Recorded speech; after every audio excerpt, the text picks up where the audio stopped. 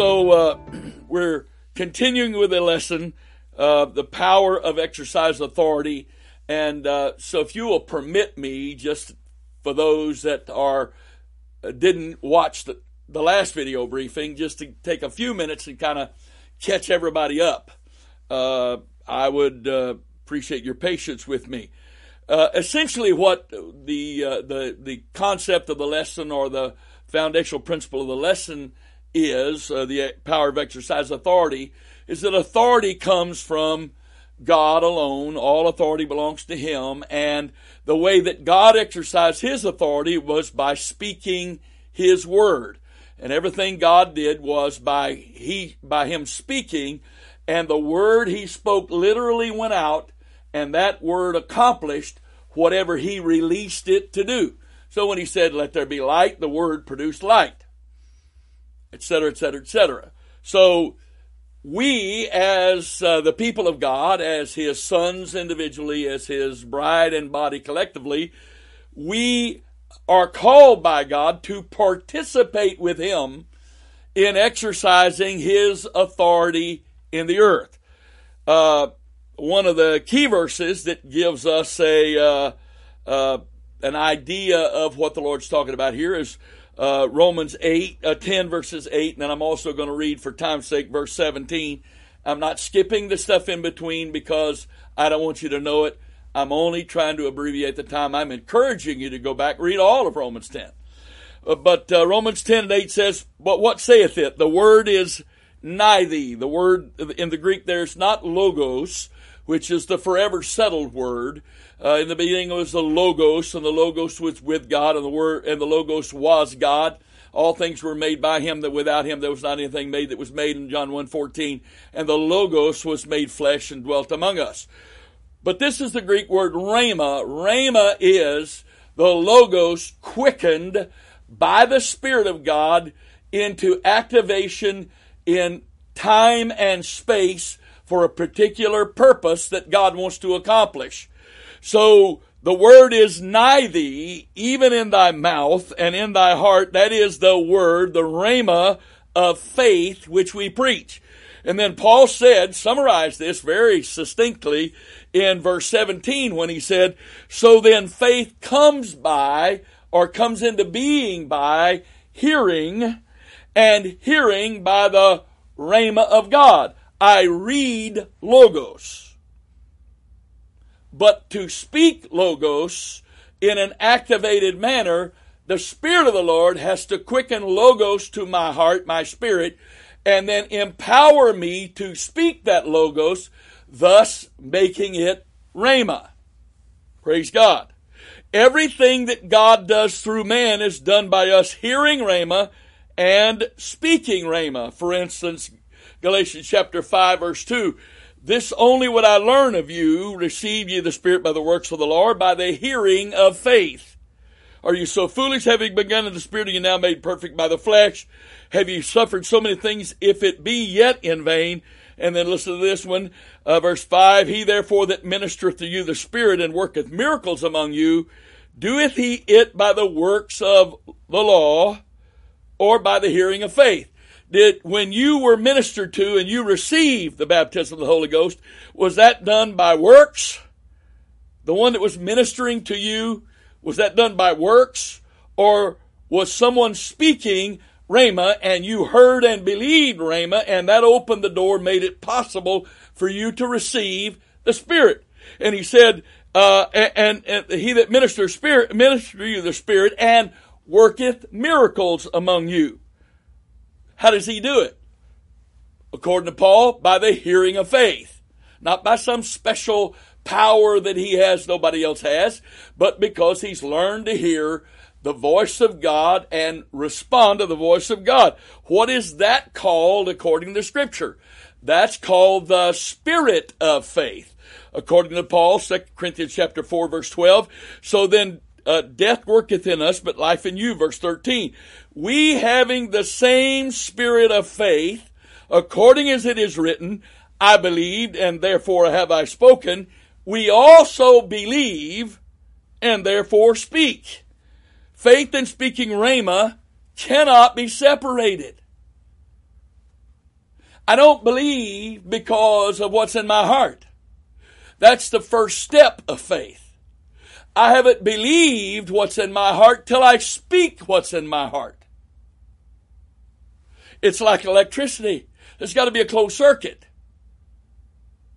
There's a positive flow and a negative flow closing the circuit. So when God flows into me with Rhema, that Rhema is not activated and allowed to work until I do what God does, and He empowers me to do what He does, which is speak the Rhema. Praise God. This is demonstrated, and I talked about this in some detail in the last part of the original first part of this lesson, where in Matthew chapter 8, verse 8, a centurion, a Roman army officer who was kind to the people of God in Jerusalem, had a servant that was sick, and he came to Jesus for his servant to be healed. Jesus said, I'll come to your house. And the centurion answered and said, Lord, I'm not worthy that thou shouldest come under my roof, but speak the word only, and my servant shall be healed.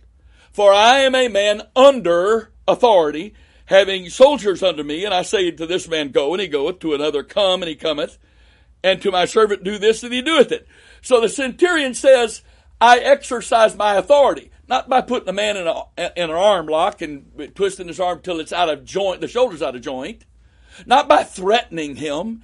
If he's submitted to my authority, as I'm submitted to the authority over me, the orders and directions I've been given, I then exercise those by speaking. And all I have to do is say to one, go, and he goes. I say to another, come, and he comes. I say to another, do this, and he does that. Because that's how authority works. So exercised authority is powerful. Unexercised authority is not really authority at all. Unspoken rhema is not faith at all. Just because my heart has said, oh, that's God. So what? God expects me to speak His word to activate what He has said to me. Jesus' response to all of this was, I have not found so great faith, no, not in Israel. So Jesus equated the fact that the centurion believed that the spoken word, even in one location with his sick servant in another, would heal that servant. And that a Gentile who was under authority and exercised the authority that was delegated to him and understood the principle, was the reason the man said, you only have to speak the word only. And Jesus equated all that with great faith. Great faith. Great faith. So, Jesus also equated speaking with faith. Mark chapter 11, and I'm going to read very quickly because I covered this also in the last lesson. Mark 11:12 says, on the morrow when they were come from Bethany, he was hungry, and seeing a fig tree far off, having leaves, he came, if haply he might find anything thereon. And when he came to it, he found nothing but leaves, for the time of figs was not yet. And Jesus answered and said unto him, unto it, no man eat fruit of thee hereafter forever. He didn't use profanity. He didn't ask God to damn the tree. I didn't speak profanity. I'm saying he did not damn the tree. He just spoke negatively to the tree. And the spoken word accomplished it. God have mercy on those that use the name or the word God and asking Him to curse this and that and the other. God have mercy on them, because that's exactly what's happening. Because everything you speak to Him to damn, He's doing it. Pretty stupid, isn't it? The spoken word is very powerful. But some who are so foolish take it so lightly. Mark chapter 11, verse 20, God in the morning as they passed by, they saw the fig tree dried up from the roots. Peter remembered, saith unto him, Master, behold, the fig tree which thou cursest is withered away. Jesus answering saith unto them, have faith in God. That's his response to Peter saying, you know that fig tree you spoke to and said you're not going to anything ever eat on it ever again is now withered away? Jesus answering, responding to what Peter said. He didn't just ignore what Peter said going off the wall in some other direction. This is Jesus' response to what Peter said about him speaking to the fig tree and the fig tree being dead. Have faith in God. For verily or truly, I say unto you, that whosoever shall say to this mountain, be thou removed, be thou cast in the sea, and shall not doubt in his heart, but shall believe that those things which he saith shall come to pass, he shall have whatsoever he saith.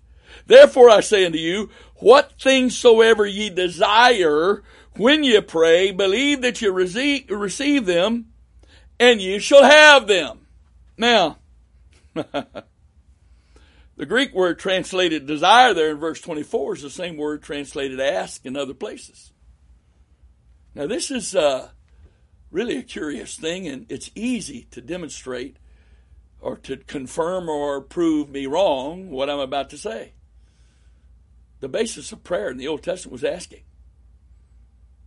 The basis of prayer in the Gospels was asking. Just count how many times Jesus told us to ask in the Gospels. But now, go to the epistles, which are written to the church. Romans through Jude, and then also the book of Revelation. Count how many times there we're told to ask. Not very many. Well, what's the big difference? Because before man received the indwelling of the divine nature, the baptism of the Holy Ghost, he had to ask God.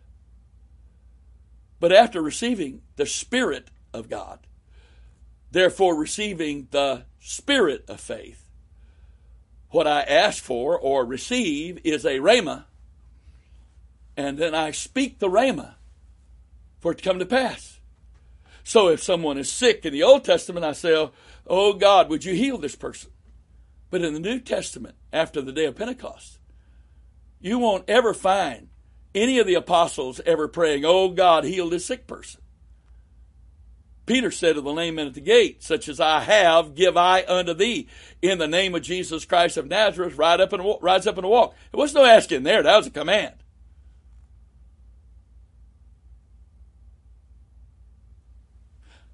Find Paul praying for someone. There's evidences of his prayer. He didn't ask God to do anything. He spoke to the situation. Well, man can't heal. Man can't deliver. Of course he can't. But a son of God, someone who's a part of the body of Christ, can receive communication from the head of that body, from the Father, and speak what the Father's given them to say, and the Father will work. Because it's his will to work. He just needs to find somebody that's willing to be a conduit for him. That's why it says in 1 John 3 verse 18, my little children, let us not love in word, neither in tongue, but in deed and in truth. And hereby we know that we are of the truth, and shall assure our hearts before him. For if our heart condemn us, God is greater than our heart, and knoweth all things. Listen now. Beloved, if our heart condemn us not, then have we confidence toward God. And whatsoever we ask, we receive of him, because we keep his commandments and do those things that are pleasing in his sight. John also said, I think 1 John 5, whatever we ask according to the will of God, we're going to receive it. So, what do we receive in the New Testament when we ask?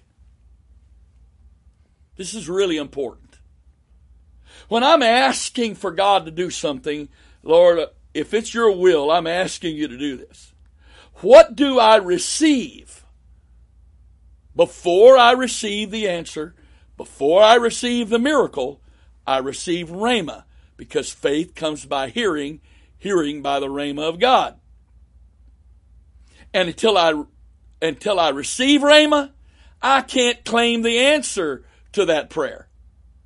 I can't go into name it and claim it mode until I receive rhema. And then I'm not naming it and claiming it. Then I am hearing and repeating. Whatever the Father says to me, then I say. In the New Testament context, when we ask in the will of God, we receive rhema, which then is spoken in faith by the Spirit of faith in order for that to come to pass. Therefore, it appears to the carnal mind that we are commanding God because we're not asking.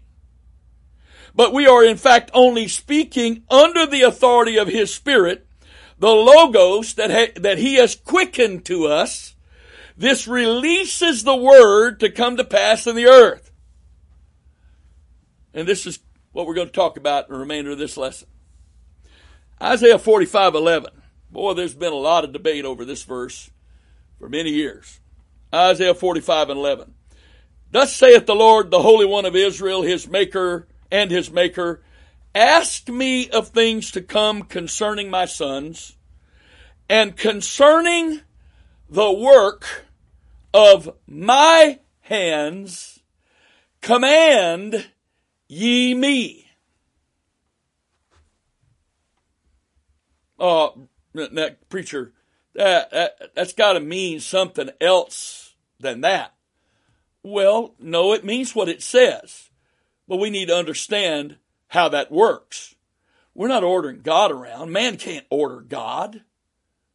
So if I am commanding the work of His hands, I must first receive rhema, that is the revelation of the will of God and the indication that's what God wants to do. So when I exercise faith in God, have faith in God, Jesus said in Mark 11:22, if you say unto this mountain, be thou removed, be thou cast into the sea. Well, how do I know I can say to this mountain, be thou cast into the sea? Because I have heard rhema by faith in my spirit, and I'm now speaking to the mountain that God has initiated that I speak to.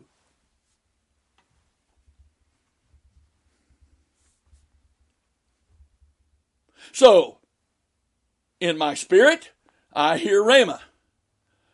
And by faith, I believe that's from God, so I speak activated logos, which is spirit-activated logos, which is rhema.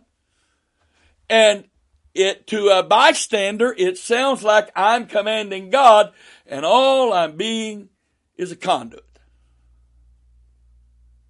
Because if somebody was holding a phone and someone with authority was on the other end of the line says, do this now, is the phone commanding that person to do that? Or is the one on the other end of the line that's using that phone as a conduit, as a communication device, is that one the one that's commanding the person that's hearing through the device?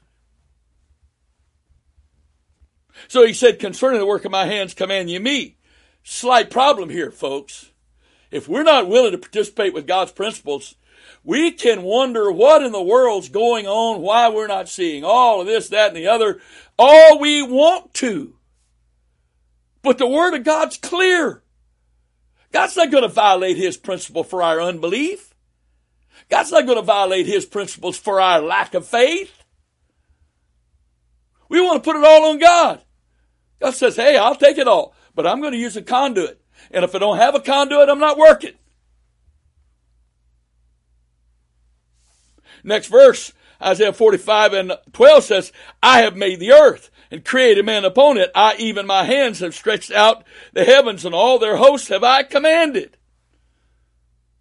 Yes, I'm part of God's creation. I can't order around the Creator. But the Creator has a right to expect his creation to respond to his instructions, and at the very least be a conduit for his instructions. The head of the body that's already sitting on the throne of the heavens has a right to expect the body to obey the communication from the head and do the work on the earth that needs to be done. The head is in heaven, connected to the body spiritually. But the head's not doing the work except through the body. And if the body's not willing to cooperate with the head and nothing takes place, is that God's fault? Word of God's true. Can't pass away. If I follow what the Word of God says, stuff has to happen. When I spend time with the Lord, submit myself to Him totally, become His conduit, become sensitive to His Spirit, I hear what He says, I believe that's from God, I speak that, God works. Who gets the credit for that? If somebody called me right now and said, "Oh, Brother Ryan, the Lord just spoke to me to give you $1 million. You think I'm going to start kissing this phone? You think I'm going to go home and create a shrine in my house for this phone and lay it up there and bow down and worship it every day? Oh, this phone, oh, great phone, you gave me $1 million. Oh, that's stupid, isn't it? Men do that all the time. We do it all the time. We make the instrument our God and ignore the one who used the instrument. And then there are those who are instruments of God. They let God flow this direction, but they don't let the praises flow through them back to God. They keep that for themselves. I'll go on. Isaiah 44:24. Thus saith the Lord thy Redeemer, and he that formed thee from the womb. I am the Lord that maketh all things, that stretcheth forth the heavens alone, that spreadeth abroad the earth by myself, that frustrateth the tokens of the liars, and maketh diviners mad, that turneth wise men backward, and maketh their knowledge foolish, that confirmeth the word of his servant, and performeth the counsel of his messengers, that saith to Jerusalem, thou shalt be inhabited, and to the cities of Judah, ye shall be built, and I will raise up the decayed places thereof. Why would God obligate himself to do what some man has said? Pretty simple, isn't it? The only reason he obligates himself to do what some man said is because he only does that with men, humans, who hear what he says and simply repeats what he says. The greatest sermon in the world, the most powerful sermon ever preached, that did not come from God. Not only, she's the double, triple negative here, not only accomplishes nothing, but brings damnation on the man who preached it. That's plenty of book for that. Why? What's the problem here? Well, let's read what the Scripture says about this prayer that we're going to be praying the principles and elements of for our week of warfare. Joel chapter 2, verse 16. Gather the people, sanctify the congregation, assemble the elders. Gather the children and those that suck the breasts. Let the bridegroom go forth of his chamber and the bride out of her closet. Let the priests, the ministers of the Lord, weep between the porch and the altar, and let them say, let them speak. Here's what I want them to speak. Here's what I want them to pray. Spare thy people, O Lord. Give not thine heritage to reproach, to be shamed, to be mocked, scoffed at. That the heathen should rule over them. That the God of this world, directly and indirectly, should have any kind of influence or authority over your people and your heritage through your people. And finally, wherefore should they say among the people, where is their God? What? You mean like is going on in our world today? There's no God. These Christians, just a bunch of wackos. They're just a bunch of Bible thumpers, but nothing's happening. They don't even know what they're talking about. It's just a bunch of sanctimonious, self-righteous condemners of our lifestyle. There's nothing backing them up. Well, here's the problem. The church easily falls into a trap to let something or somebody else do all of the manifesting of God. That way we can hide. We're safe. We can keep our mouth shut. We can avoid persecution. No, we think we can, but hear me right now. God's not going to accept that. You're either going to be willing to speak up and be persecuted, or he's going to reject you. He said, if you're ashamed of me before men, I'm going to be ashamed of you before my Father which is in heaven. You can't explain that one away. So, here's what we rely on. Psalms 19 verse 1. Beautiful stuff. True, it's all true. The heavens declare the glory of God, and the firmament showeth forth his handiwork. Day unto day uttereth speech, night unto night showeth knowledge. There is no speech nor language where their voice is not heard. Their line is gone forth throughout all the earth, and their words to the end of the earth.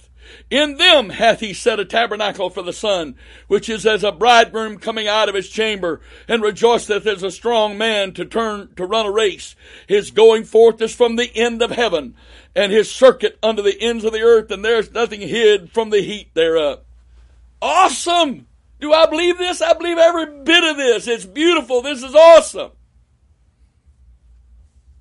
How's it working? How is it working? I said, how's it working? Man is all giving themselves over to God and falling at God's feet because the heavens declare the glory of God and the firmament showeth forth his handiwork. Oh, that's true, but man doesn't believe it. What's man's response? Romans chapter 1, verse 18. For the wrath of God is revealed from heaven against all unrighteousness and ungodliness of men who hold, in the Greek word there, suppress the truth in unrighteousness. Because that which may be known of God is manifest in them, for God hath showed it unto them.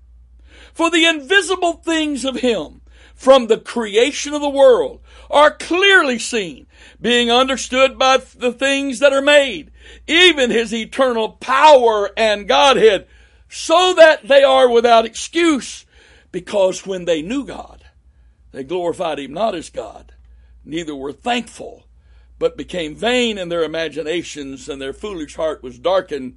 And if you continue reading in the book of Romans, you'll see how far man got when the only word that was preached to man was from the heavens and the firmament. Not working, is it? Is it true? Every bit of it's true.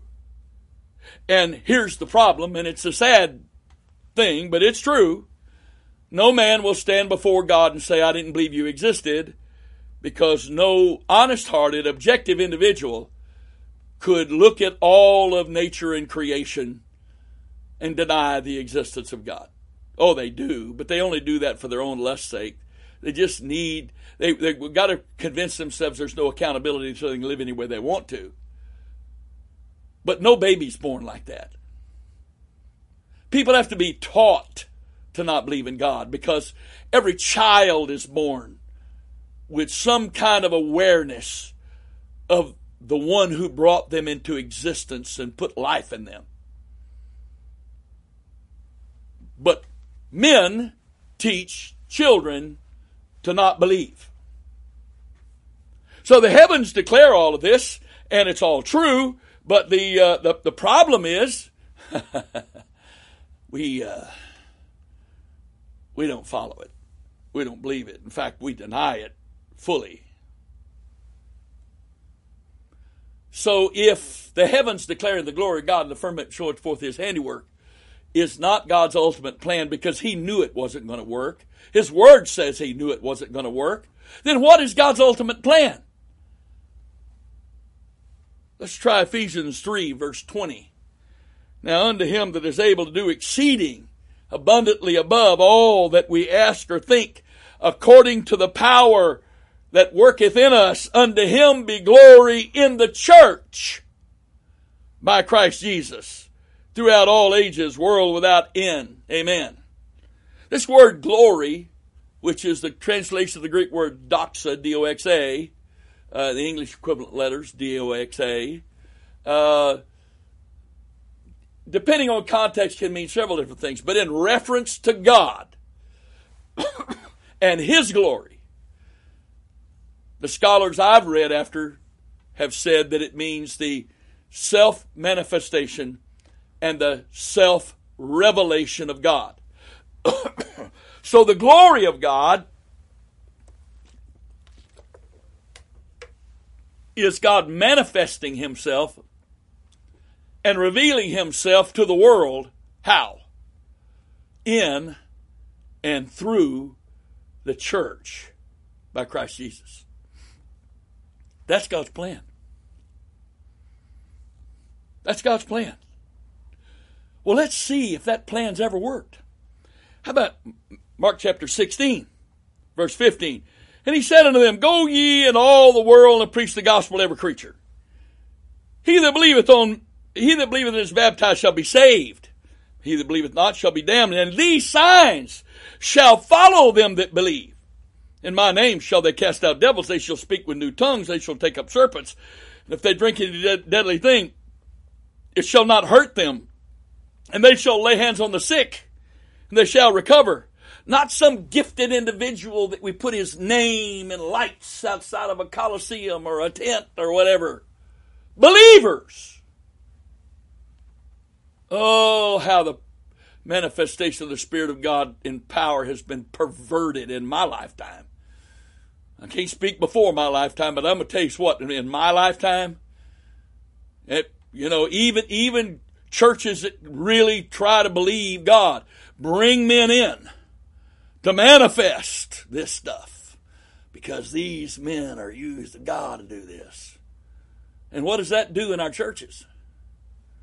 It more deeply entrenches the idea in our people that you got to be special to be used of God. I'll tell you how special you got to be. You got to believe. You got to be a believer.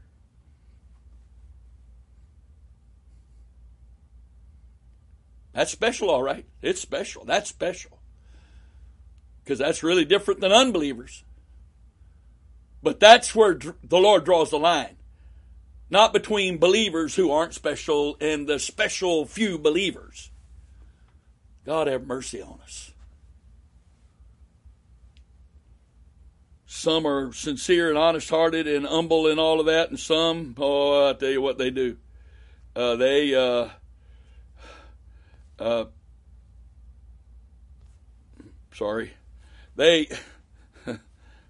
messed up, didn't I? There we go. They have made merchandise out of the manifestation of God in their lives. I wish it weren't true. I wish it wasn't true, but it is true.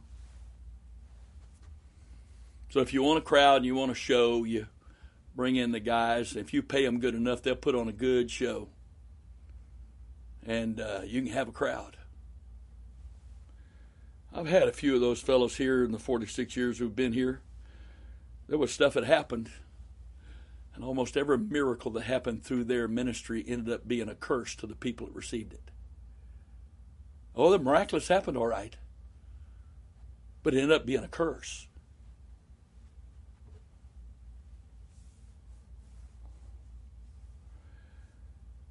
Oh, Jesus. Sorry, I'm getting there. So, these signs shall follow them that believe in my name. They shall cast out devils. They shall speak with new tongues. They shall take up serpents. and if they drink any deadly thing, it shall not hurt them. They shall lay hands on the sick, and they shall recover. So then, after the Lord had spoken of them, he was received up into heaven and sat on the right hand of God, and they went forth. Oh, wait just a minute. The Lord died, was buried, rose again, and ascended into heaven. And after he ascended into heaven, they went forth. No. Between him ascending and them going forth, there was a few pretty important things happened, like the day of Pentecost. Because when they saw him ascend, he commanded them to go in Jerusalem and tarry till they be endued with power from on high. And they didn't go forth and preach till after they obeyed the Lord. So in between here, in between the Lord ascending and them going forth and preached everywhere, there were some really major things that happened. So therefore, this verse 20 is an overall synopsis of the ministry of the church in the book of Acts. Because there's no time limit on it. There's no time frame on it. And they went forth and preached everywhere, the Lord working with them and confirming the word with signs following. Amen. Now, if you'd like to know what it means to be apostolic, there it is, right there. Without that, we're just religious people that talk in tongues some. We're not apostolic. Well, why? What's wrong? Why aren't we seeing things happen? Because we're asking for stuff rather than getting close to the Lord, being surrendered to God, being committed to him, and becoming his conduit so that he can operate the spirit of faith through us. And his spirit quickened logos spoken into the earth as rhema and working powerfully. Now unto him that is able to do exceeding abundantly, to do, not say. Say is the vehicle. The goal is the doing. Now him that is able to do exceeding abundantly above all that we can ask or think, according to the power that worketh in us. The Greek word power there is dunamis, which speaks primarily of inherent power or potential power. It's resident, but it's not activated.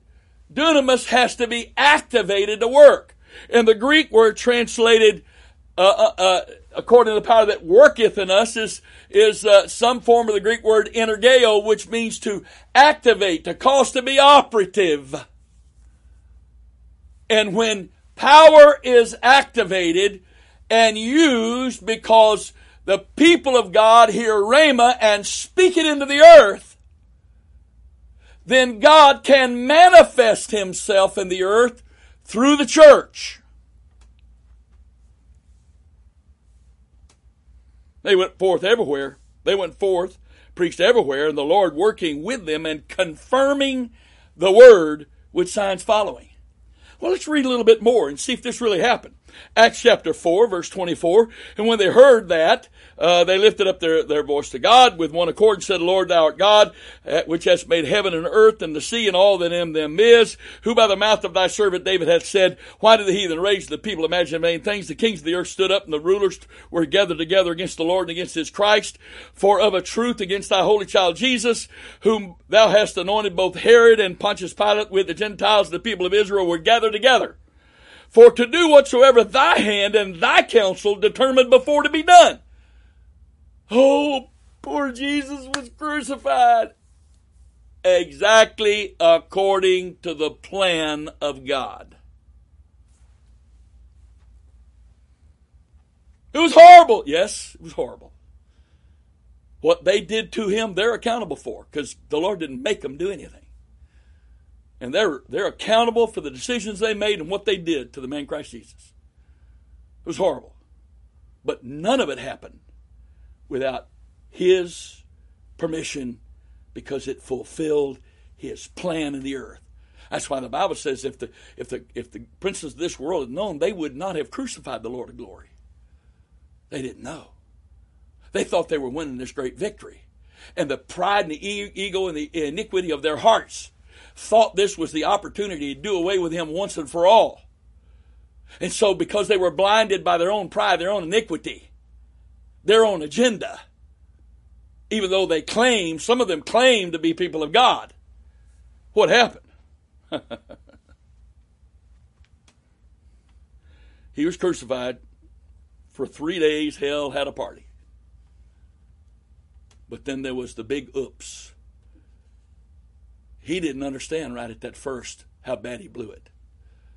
It's the church's responsibility to prove that to him every day. Just how bad he blew it. So they continued praying. Verse 29, Acts 4. And now, Lord, behold their threatenings, and grant unto thy servants that with all boldness they may speak thy word, by stretching forth thine hand to heal, and that signs and wonders may be done by the name of thy holy child Jesus. And when they had prayed, the place together was shaken where they were assembled together, and they were all filled with the Holy Ghost, and they spake the word of God with boldness, with confidence, with authority. What did they pray? Grant unto thy servants that with all boldness they may speak thy word. Not ask for something. Hear, repeat. Hear, repeat. By stretching forth thine hand to heal, and that signs and wonders may be done by the name of thy holy child Jesus. By the name of Jesus. Well, how did this lame man that's been at this gate all these years, how did he get healed? Well, if you're asking by what name or power, Peter said, this man stands here before you whole, know this, that by the name of Jesus, this man's whole. Because it was his name, through faith in his name, that made this man whole. And neither is there salvation in any other, for there's none other name under heaven given among men whereby we must be saved. Would he have had a chance to preach that? And there be any credibility with anybody with that? Without the miracle? No, without the miracle, it's just words. Just our opinion. Just our opinion. That's what the world says. It's just your opinion. And we don't even agree with your opinion. We think you're horrible people to have that opinion. We don't agree with it. Because we preach an unconfirmed word for the most part. Oh, but the Bible's already finished. Yes, the Bible's already finished. Thank God for that. That's wonderful. I'm so happy. I love the Word of God, and I love to study the Word of God.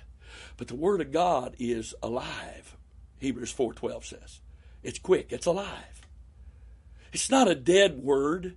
The Bible is not a museum of what God used to do. I'm going to say that again. The Bible is not a history book of what God used to do.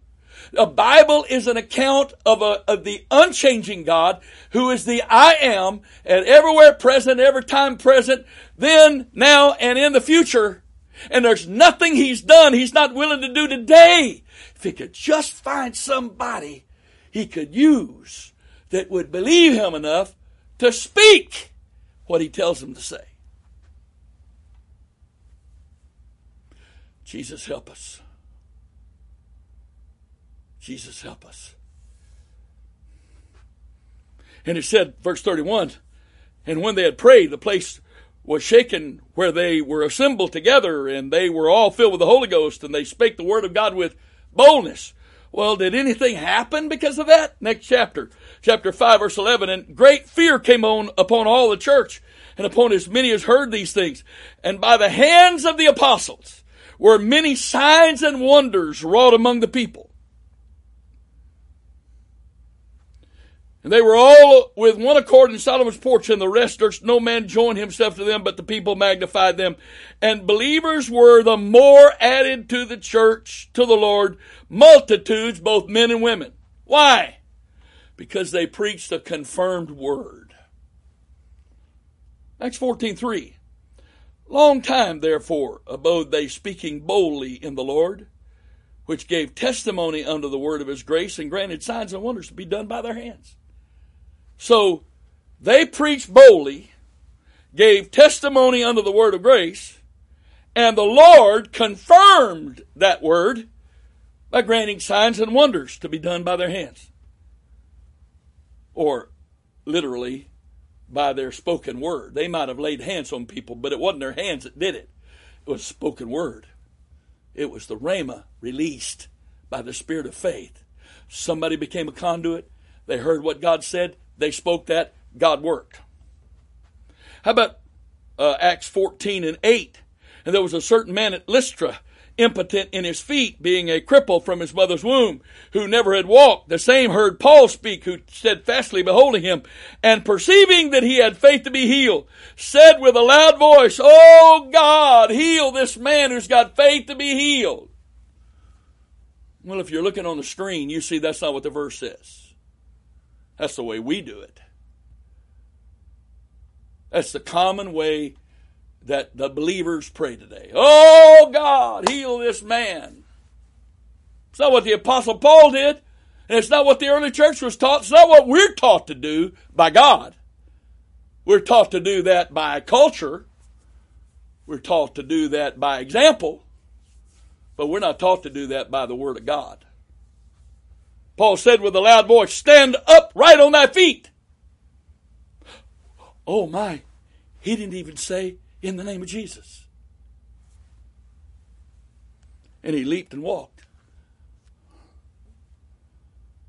Well, I guess he didn't say it, or I don't know. Doesn't say one way or the other whether he did or not. But does say what he did do. He said, "Stand up right on thy feet." The word stand is in the imperative tense. It's a command. He commanded the man to stand up. That's what Peter said to the lame man at the gate. "Silver or gold I have I none, but such as I have give I thee. In the name of Jesus Christ of Nazareth, rise up." Get up. Not, do you feel like getting up? Are you feeling anything? No. Get up and walk. Romans 15, verse 18.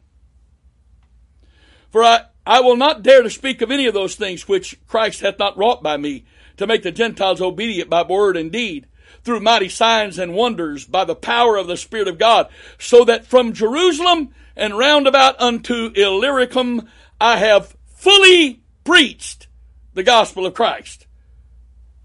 Are we primarily today preaching a gospel of Christ that's not fully preached? We got the word stuffed down, we think, but nothing happens, or rarely ever happens. 1 Corinthians chapter 2, verse 1, I, brethren, 1 Corinthians 2, chapter 1. "And I, brethren, when I came to you, came not with excellency of speech or of wisdom, declaring unto you the testimony of God. For I determined not to know anything among you, save Jesus Christ him crucified. And I was with you in weakness and in fear and much trembling. And my speech and my preaching was not with enticing words of man's wisdom, but in demonstration of the Spirit and of power, that your faith should not stand in the wisdom of men, but in the power of God." Oh, in my lifetime, let me tell you what. I've heard preacher after preacher rail against people that are being used in the gifts of the Spirit, and how much they abuse those things. Did you hear what Paul said? Paul wasn't concerned about somebody abusing the gifts of the Spirit or the authority of God. He was concerned about those that were abusing the word that they preached without power, because they preached without power and pointed people to themselves. Because no miracle can truly happen through an individual that's seeking for their own glory. Oh, there may be a little element of there why God deals with us, because he's so kind and gracious. Let me tell you something. When we cross that line, we can operate the gift, but it won't be by the Spirit of God. But how many people, how many preachers around this world stand in the pulpit, preach an unconfirmed word, get their pats on the back? "Oh, Pastor, that was such a wonderful message. Go preach a conference somewhere. Whoa, we've never heard preaching like that in our lives. What happened? We heard a good sermon that we can't even remember the text and the title 24 hours later, but we remember how awesome it was. Why? Because it didn't come from God. You don't forget a rhema from God very easily. You just don't. So Paul's whole concept of preaching was exactly the opposite of the norm today. And we wonder why we have to come up with gimmicks to get a crowd, to build our crowd, because we're sure not building a church. Brother Kenneth Haney said many years ago, a crowd's not a church. Truer words were never spoken. A crowd's not a church. I could care less how big your crowd is. I'm not impressed by that at all. I want to know how big your God is.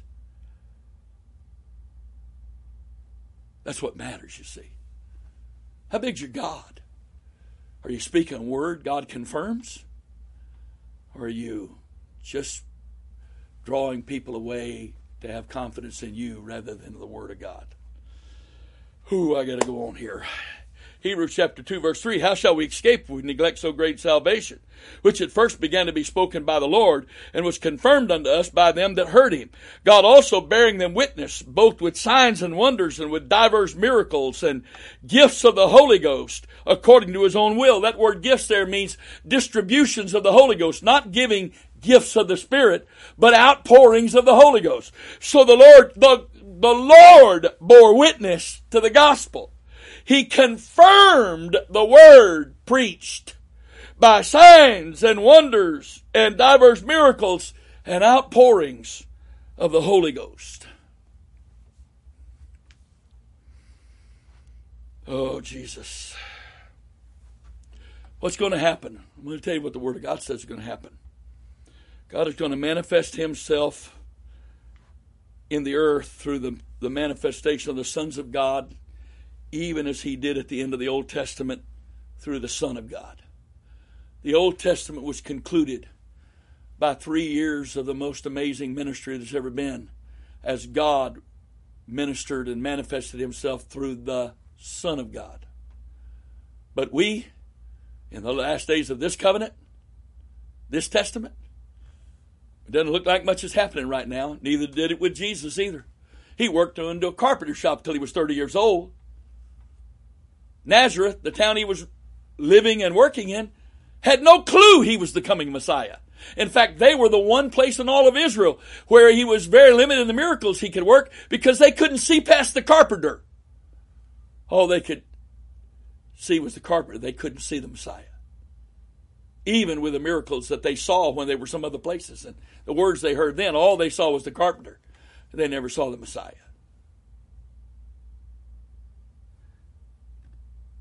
And today, the people of God are in carpenter shops by the will of God.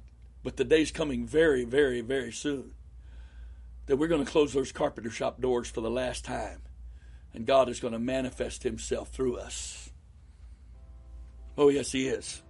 I'm reading to you from Romans chapter 8, verse 14. For as many as are led by the Spirit of God, they are the sons of God. For ye have not received the spirit of bondage again to fear, but ye have received the spirit of adoption, whereby we cry, Abba, Father. The Spirit itself beareth witness with our spirit that we are the children of God. And if children, then heirs, heirs of God and joint heirs with Christ. If so be that we suffer with him, that we may also be glorified together. For I reckon that the sufferings of this present time are not worthy to be compared with the glory which shall be revealed in us. For the earnest expectation of the creature waiteth for the manifestation of the sons of God. This earth, creation is groaning, waiting for the manifestation of the sons of God. For the creature was made subject to vanity, not willingly, but by reason of him who hath subjected the same in hope, because the creature itself also shall be delivered from the bondage of corruption into the glorious liberty of the children of God. For we know that the whole creation groaneth, travaileth in pain together until now. And not only they, but ourselves also, which have the first fruits of the Spirit, even we ourselves groan within ourselves, waiting for the adoption, to wit, the redemption of the body. For we are saved by hope, and hope that is seen is not hope. For what a man seeth, why does he yet hope for? But if we hope for that which we see not, then do we with patience wait for it. Likewise the Spirit also helpeth our infirmities. For we know not what we should pray for as we ought, but the Spirit itself maketh intercession for us with groanings which cannot be uttered. He that searcheth the hearts knoweth what is the mind of the Spirit, because he maketh intercession for us according to the will of God. And we know that all things work together for good to them that love God, and to them who are the called according to his purpose. For whom he did foreknow, he also did predestinate to be conformed to the image of his Son, that he might be the firstborn among many brethren.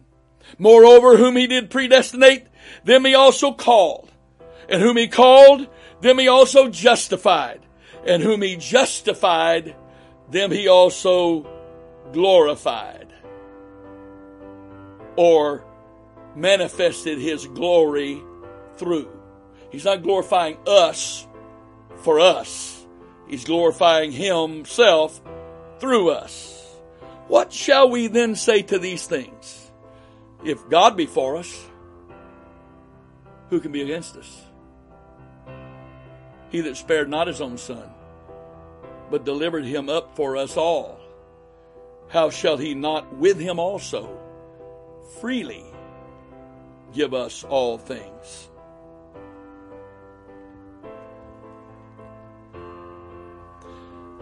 My friend,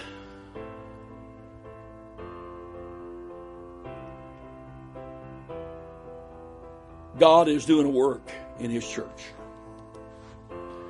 God is doing a work in us, in every believer that will let him. God bless you. Thank you so much for taking your time to watch this.